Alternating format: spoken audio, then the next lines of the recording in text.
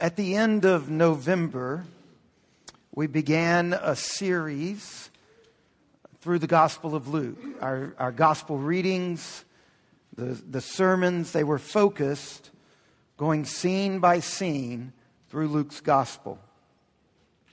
We've seen that Jesus is remarkable. He's the one and only agent of the one and only Creator God. He's the agent of the one and only true God's work in this world. He's unique in mind-boggling ways. He's what the Bible calls the Son of God. God Himself in the flesh, who is this agent, this unique agent of God's redemptive work, God's work to renew and remake the entire creation and ourselves, to renew us, to heal us, to save us, to redeem us, to reconcile us to ourselves, to each other, to the Creator, to the creation. We've seen that Jesus Christ is the world's true Lord. And as I said, we've been reading through Luke's gospel scene by scene. But starting today, we're going to shift gears. For today and the next 4 Sundays, we're going to back up and look at Luke's gospel as a whole. And we're going to come to Luke's gospel with a question. How does a person, how do you, how do I, how do we actually follow Jesus? How do we become a part of what God is doing in this world? What does God show us through Luke's gospel about being what Christians call, what the Bible calls, a disciple of Jesus? How can you and I join with Jesus? How can we serve God's purposes in the world today? So over the course of this Sunday and the next 4 Sundays, we're going to see the 5 basic issues that Luke returns to over and over in his gospel that characterize following Jesus. Over and over, he keeps hitting on 5 themes, 5 fundamental characteristics of being people who align themselves with God's purposes in our world. And we're going to start with this. How do we actually get started on this? How do you and I begin to follow Jesus? How do we enter the journey of a disciple? Or to put it another way, how do we become members of God's family, of Jesus' people, of the church? Or to put it in a way often used in some parts of Christianity, how do we get saved? How do we convert? Now, if you're reading Luke's gospel and you're drawn to Jesus and you want to be a Christian, you want to be a Jesus follower, and you ask, how do I do that? How do I get started? Well, unfortunately, the answer is quite complicated. I mean, if you've ever actually read the gospel and the Bible in this way, saying, well, what do I do? How do I get started? If you read through Luke's gospel, it's a narrative. It's not a systematic treatment. It doesn't boil it down to principles and points. Instead, it gives us stories of various people who encountered Jesus along the way. And the beautiful but frustrating thing is that no 2 stories are the same. It's like real life. It's actual people with all of their differences encountering Jesus. What I mean is this: if you're looking to the Gospel of Luke and you're seeing people following Jesus and you want to do the same, you're going to notice that Luke has not taken it upon himself to smooth out the various accounts into a single, repeatable format. Well, this complicates matters for those of us who are reading this and drawn to it and want to become followers of Jesus. For those of us who want to convert.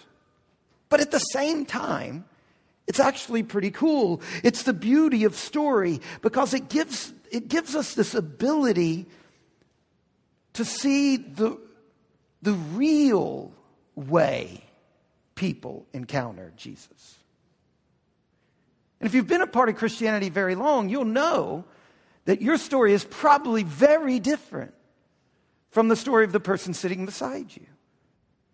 That it worked out in different ways, in different paces, in different times. That story is actually a remarkably powerful way to portray the varieties of experiences with Jesus. And yet, when we pull back and look at all of these different people encountering Jesus and beginning the journey of following him, we see that while it is a bit of a challenge, while it does work against systems, we can actually begin to notice recurring themes. Common phenomenon expressed in wonderfully different ways, in wonderfully different personalities. We can see that there are some things that those who follow Jesus share in common as they enter the faith. So for the remainder of this sermon, we're going to look at these. We're going to look at various stories and point out what they have in common. And while it fleshes out in very different ways concretely, there is this common set of threads running through all of these stories. 5 threads, in fact. And the first one we see is this. When we look in Luke's gospel, we see that following Jesus is possible always and only because of Jesus's initiative. What I mean is that Luke portrays Jesus as going to people and calling them, inviting them to follow him. Jesus instigates following Jesus. This is what we saw in our gospel reading this morning, earlier in the service, Luke chapter 5, verses 1 to 11. And we see it again. Look at Luke chapter 5, verse 27. If you have a Bible, I encourage you to find Luke chapter 5, verse 27. After this, Jesus went out and saw a tax collector named Levi sitting at the tax booth, and he said to him, "Follow me." And we'll not take time to read, but we also see it in chapter 9, verse 59, and chapter 18, verse 22. It goes on over and over. This happens. God in Christ takes people by the hand and calls them to himself. Becoming a Christian, this is so important. Becoming a Christian isn't about a vague, general, religious awareness. And it's not about the ability to believe several hard-to-believe facts. And it's certainly not a kind of gullibility which puts us out of touch with genuine reality. Following Jesus is a matter of hearing God call you with a voice that's dimly familiar, that you dimly recognize, calling you with a message that's simultaneously an invitation to love and a summons to obedience. It always starts there. But it doesn't stop there. Becoming a Christian, you see, involves not only hearing, but also responding. Faith is the second stream, the second thread. It's an explicit requirement in Luke's gospel to start the journey as a disciple. Faith is the first and foremost response to God's invitation. Over and over in Luke's gospel, we see that the most appropriate way to respond to this voice is to believe in him. Look at Luke chapter 5, verse 20. And when Jesus saw their faith, he said, "Man, your sins are forgiven." Look at chapter 7, verse 9. When Jesus heard these things, he marveled at him, and turning to the crowd that followed said, "I tell you, not even in Israel have I found such faith." Look at that same chapter, verse 47. "Therefore I tell you, her sins, which are many, are forgiven. For she loved much, but he who is forgiven little loves little." And he said to her, "Your sins are forgiven." Then those who were at table with him began to say among themselves, "Who is this who even forgives sins?" And he said to the woman, "Your faith has saved you. Go in peace." Look at chapter 8, verse 48. Again, another person, another encounter, another story. And he said to this other woman, "Daughter, your faith has made you well. Go in peace." And then jump over to chapter 17 and look at verse 19. Another person, another story, another encounter.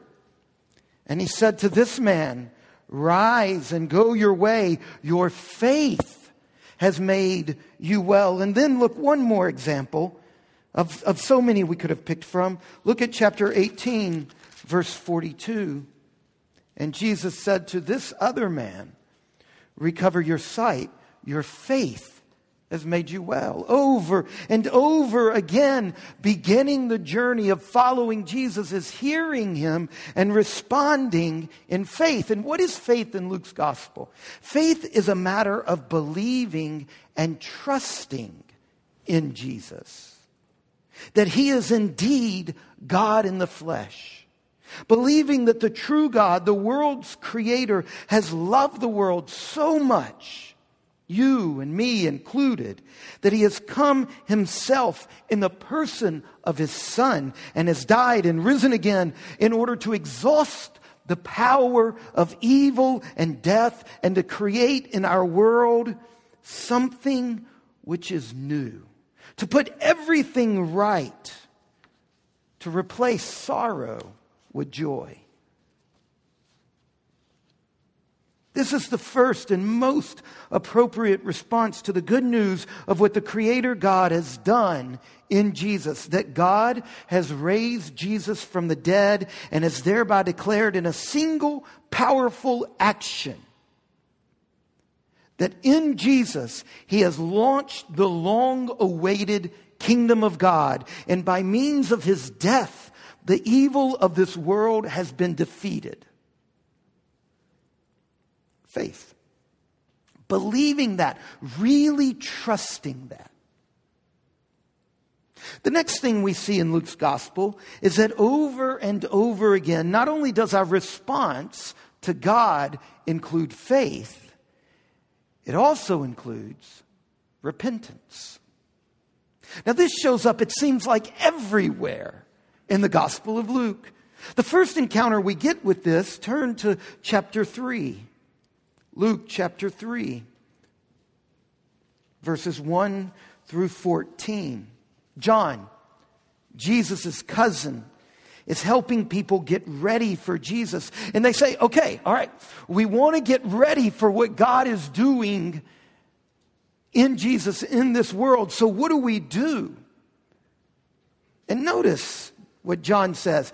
Luke chapter 3, verses 10, starting in verse 10. The crowd said to him, "What do we do?" And he answered, "Whoever has 2 tunics is to share with him who has none, and whoever has food is to do likewise." Tax collectors also came to be baptized and said to him, "Teacher, what shall we do?" And he said to them, "Collect no more than you are authorized to do." Soldiers also asked him, "And what shall we do?" And he said to them, "Do not extort money from anyone by threats or by false accusation, and be content with your wages." What's going on here? What we're seeing is that following Jesus requires us to see the ways in which we have been living our lives short of the mark, falling short of complete and genuine and glorious humanness. In the Bible, the primary meaning of sin is not to break the rules, it's to miss the mark. That's the primary meaning. Missing the mark of being a true human. And the more conscious we are of our own inability to get it right, and even our own flagrant disloyalty to that call to live as genuine humans, the more we hear this call as what it most deeply is, the more we recognize here is the offer of forgiveness. It's the summons to receive God's gift of a slate wiped clean. A totally new start. To repent is to recognize that you can't set up a staircase of your own achievements, as if God will somehow, based on that, favor you with forgiveness, with His favor. To repent is to recognize we can't ever earn God's favor by our own efforts. To follow Jesus, to become a member of God's family, a member of His people, to convert to Christianity, you have to redirect your heart and your life toward the purpose of God. And you have to make this concrete. That's John's point. It's not a vague kind of prayer, I'm sorry. No, it's a concrete repentance. It's pushing into your actual life, right? To the soldier, he says, here's what it looks like for you. To the tax collector, here's what repentance looks like for you. To you, he would say it. And if you listen, he'll tell you. Here's what repentance looks like for you. You have to make it concrete. You have to redirect your life, your habits, your way of living to Jesus. You have to embrace the challenge of reflecting in your actual daily practices a way of living that is appropriate to God's children. And not everyone does this in Luke's gospel. Look at chapter 9. Look at verse 57. As he and his followers were going along, someone said to him, I will follow you wherever you go, right? I want to be a part of this. I want to join the kingdom. I want to be a Christian in our modern language. I want to convert. I want to become a member of your family. I want in on this goodness that you have to offer. And Jesus said to him, foxes have holes and birds of the air have nests, but the Son of Man has nowhere to lay his head. To another he said, follow me. But this person said, Lord, let me first go and bury my father. And Jesus said to him, leave the dead to bury their own dead. But as for you, go and proclaim the kingdom of God. Yet another said to Jesus, I'll follow you, Lord, but first let me say farewell to those at my home. Jesus said to him, no one who puts his hand to the plow and looks back is fit for the kingdom of God. Now, this is very complicated. It deserves a whole sermon on it to explain that Jesus isn't actually saying you have to be a jerk. If I had that whole sermon, I would end up getting to this place. Here are would-be disciples who refuse to reorient their particular lives around God and His plan that is manifested in Jesus. These are particular people who have found particular ways to refuse to repent. Repentance is a serious turning away from the patterns of your life which deface and distort genuine humanness. It isn't just a matter of feeling sorry about particular failings, but that is important. That's definitely part of it. It's that, but it is more than that. Repentance is recognition that the living God has made us to reflect His image and His world, and we haven't done it, and we're sorry for that, and we allow Him to direct us in a reorientation. So repentance is redirecting your life so that you serve only one master. This is what Jesus says in Luke 16, verse 13. Don't turn there, but listen. No servant can serve two masters, for either he will hate the one and love the other, or he will be devoted to the one and despise the other. You cannot serve God and money. This is Jesus talking about a particular thing that maybe nobody in this room has ever struggled with. It's funny because it's the opposite, you know. That's how that kind of humor works. Is that the one he would put his finger on in your life? That by orienting your life toward money in such a consuming way, you have lost true humanness? And you treat other humans as if they don't have the image of God in them? Is that the one he'd put on his finger on in your life? Again, when we're looking at Luke's gospel as a whole, at lots of different people who have very different encounters with Jesus, and we're asking what keeps showing up? What does Luke keep highlighting as common in all of these? For those of us who want to follow Jesus, to be a part of God's family, to be saved, over and over, we see Luke highlights, first of all, it is God's initiative. Secondly, there has to be a response of faith in Jesus and a move of repentance. We see something else that Luke gives attention to. Those who want to follow Jesus have to actually, and here it's all about one little word, have to actually be with Jesus. Again, it comes up over and over and over. Luke chapter 6, look at verse 12. In those days, he went out to the mountain to pray, and all night he continued in prayer to God. And when day came, he called his disciples and chose from them 12, whom he named apostles. Simon, whom he named Peter, and Andrew his brother, and James, and John, and Philip, and Bartholomew, and Matthew, and Thomas, and James the son of Alphaeus, and Simon, who was called the Zealot, and Judas the son of James, and Judas Iscariot, who became a traitor. And he came down, look at this word, with them. Now jump over to chapter 7. Look at verse 1. After he had finished all his sayings in the hearing of the people, he entered Capernaum. Jump to verse 11. And soon after that, he went down to a town called Nain, and his disciples and a great crowd went with him. Look at chapter 8, verse 1.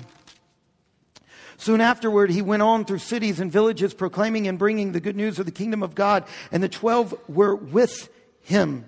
Jump to 22, verse 22. One day he got into a boat with his disciples. Go to chapter 9 and look at verse 10. On their return, the apostles told him all that they had done, and he took them and withdrew apart to a place called Bethsaida. Now jump toward the end. Jump to chapter 22. We could keep going. It's interesting to underline all the verses that either use the word with Jesus about the disciples or some picture they paint of that. But jump to chapter 22. Look at verse starting in verse 11.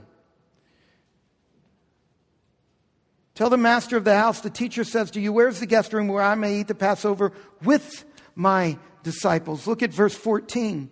And when the hour came, he reclined at table, and the apostles were with him. Look at verse 28.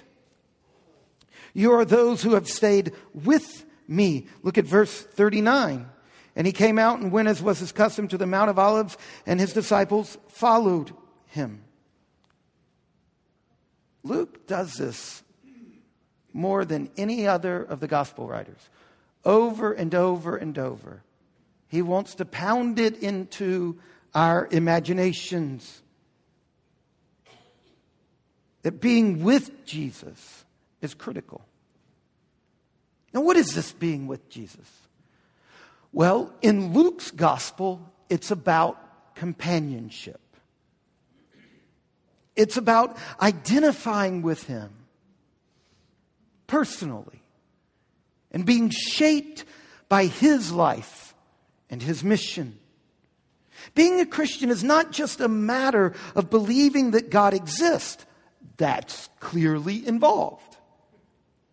Like I said earlier, it's a matter of hearing someone, big S, capital S, someone call you with a voice you dimly recognize, calling you with a message that's simultaneously an invitation to love and a summons to obedience.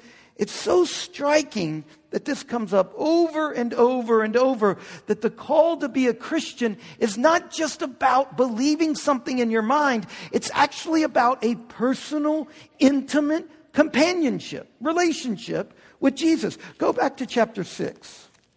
Look at verse 13. In those days he went out to the mountain to pray, and he prayed all night. And he continued in prayer to God. And when it came day, he called his disciples and chose from them 12. These 12 guys to be his apostles. And what's interesting, in Luke's gospel, he calls them to be his apostles, and then he doesn't give them anything to do. Not a single thing. Other than be with him. Being a Christian involves faith, and it involves repentance, and it involves an intimate, personal relationship, companionship with Jesus that seeps into all of our days, in all of our actions, into what we do on the job. It becomes the dominant, defining relationship in your life. One more thing. Look with me at Luke chapter 9, verse 23. In addition to God's initiative and faith and repentance and relationship with Jesus, one more thing. Look at Luke chapter 9, verse 23.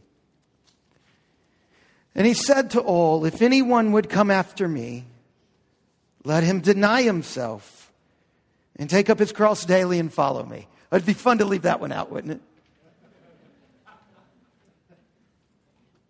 One last issue that Luke focuses on as a non-essential for conversion, for becoming a Christian, for stepping into God's kingdom, being a part of God's family. Self-denial.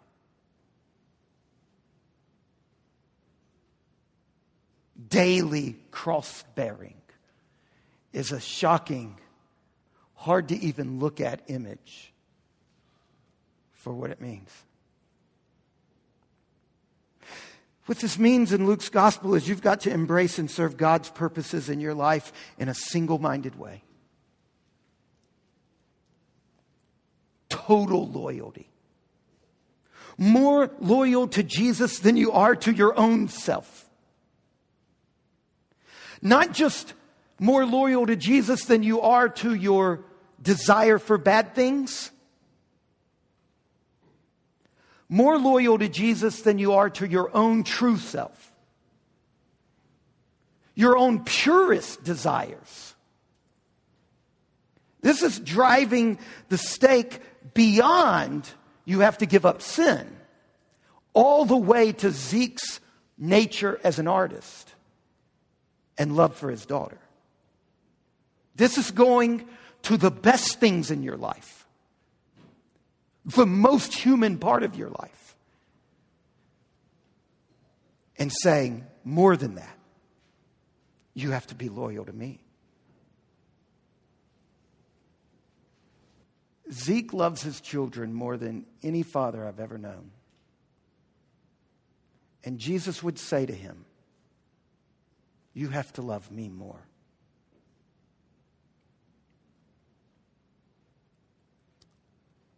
You have to love me more than any identity you wear. Anglican, Mennonite, businessman, wife.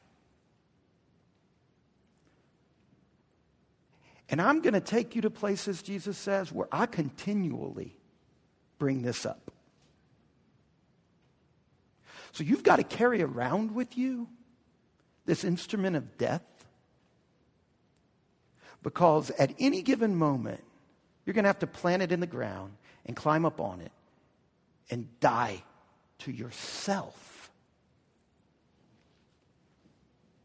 Total loyalty. More loyal to Jesus than you are to your own. This is about allegiance. It's what emperors demanded of their subject. And the message of the gospel is the good news that Jesus is the true emperor, ruling the world with his own brand of self-giving love. And to follow Jesus, you have to be able to do that.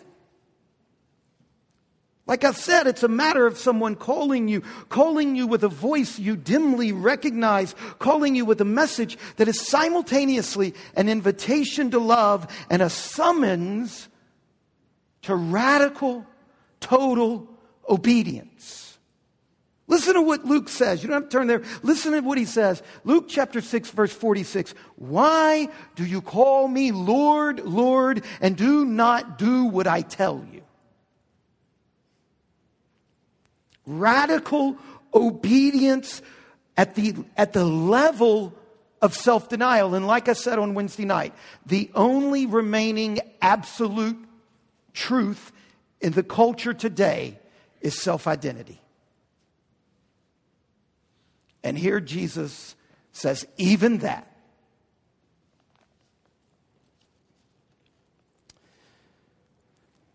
Like I said, it would be nice to leave that one out.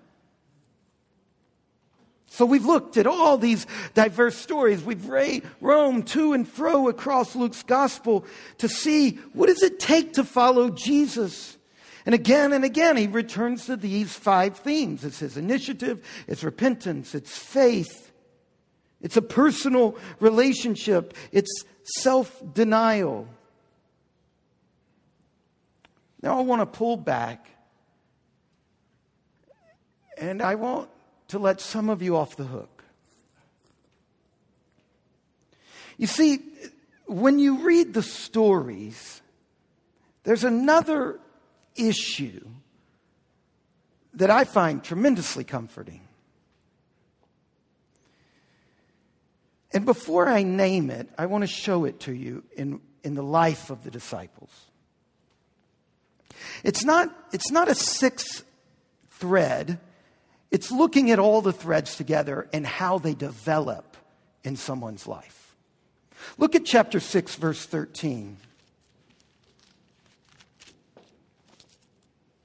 Jesus chooses the apostles to be with him. Now, at the time, they don't know who he is. They don't know that he is the Messiah. They're just enthralled by him. And so they go with him. And they hear his teachings. And in fact, in chapter 8, verses 22 through 25, Jesus calms wind and water and waves while they're on a boat trip. And their response is fear and amazement. And then in the next chapter, as they keep cruising along with Jesus, in verses 1 through 9, Jesus gives these apostles who still don't fully recognize him. He gives them power and authority to go and preach and heal, which is what he's been doing. Even though they don't really totally get him, it's amazing that he allows them to do this. It's sort of like driver's ed.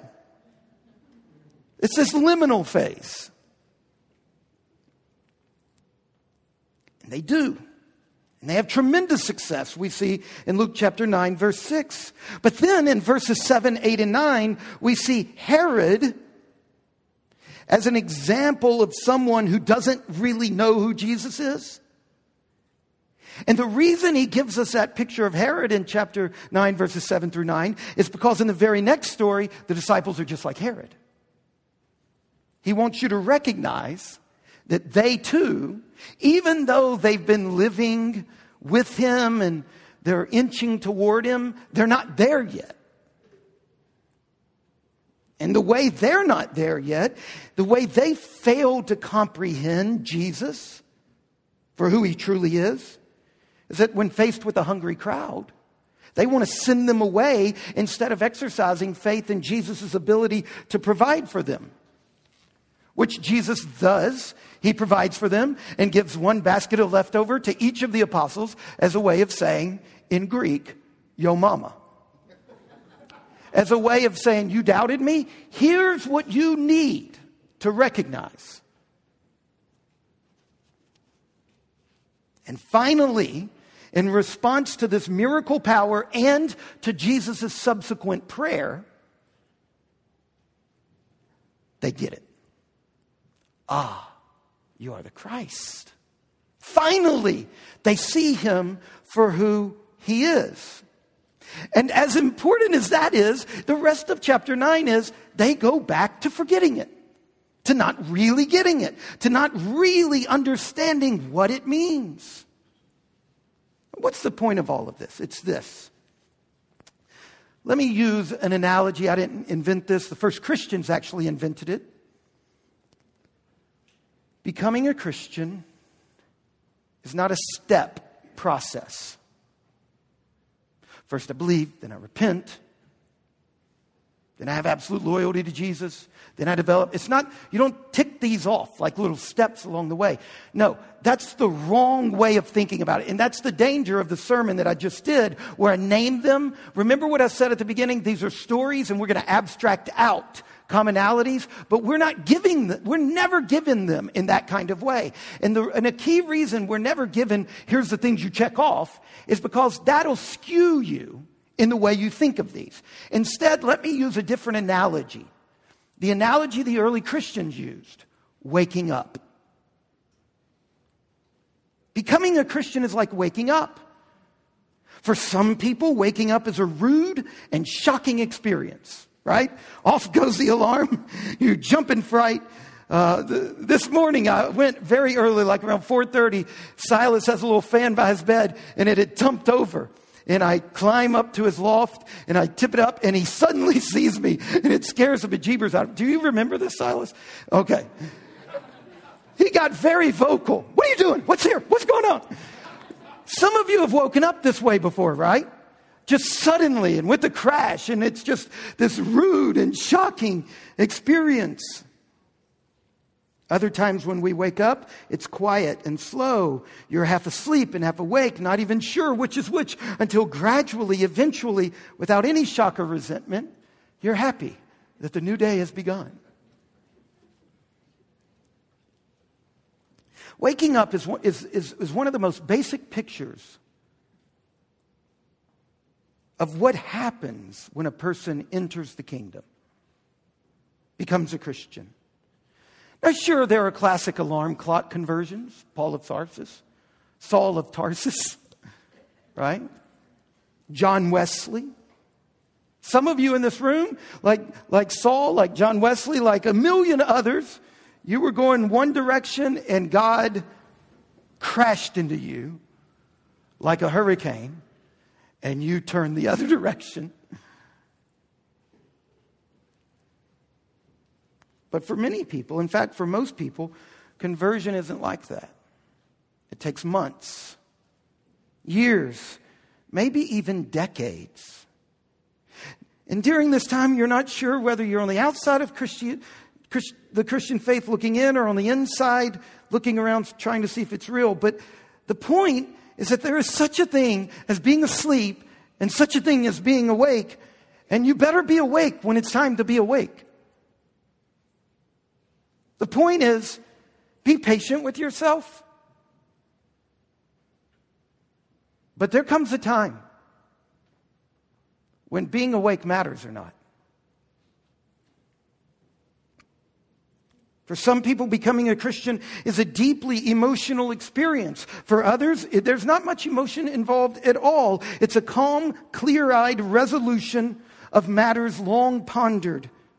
Our personalities are gloriously different, and God treats us all gloriously differently. But at the end of the day, God wants you to wake up. To come through death and out the other side into a new sort of life. To become daytime people. Even though the rest of the world isn't yet awake, we are to live in the present darkness as those who are awake by the light of Christ. Listen to this verse from Ephesians.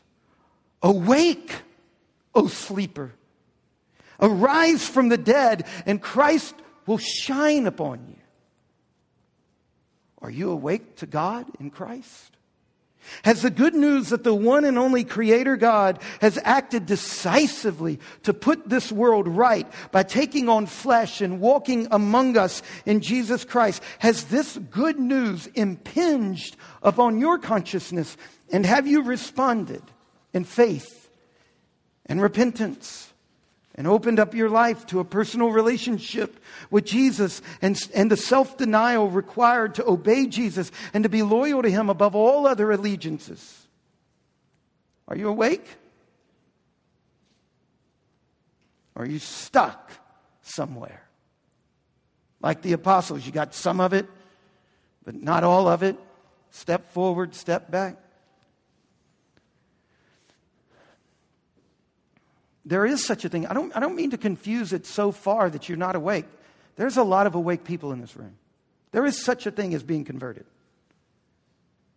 Some mothers, the labor with their children lasts a very long time. Shay was born in a car. While I was driving, Janelle delivered herself in the passenger seat. I'm not joking. My sister was born over a labor that lasted 72 hours in a day when they allowed such things to happen. But there's such a thing as being born again. Would you please wake up if you're not?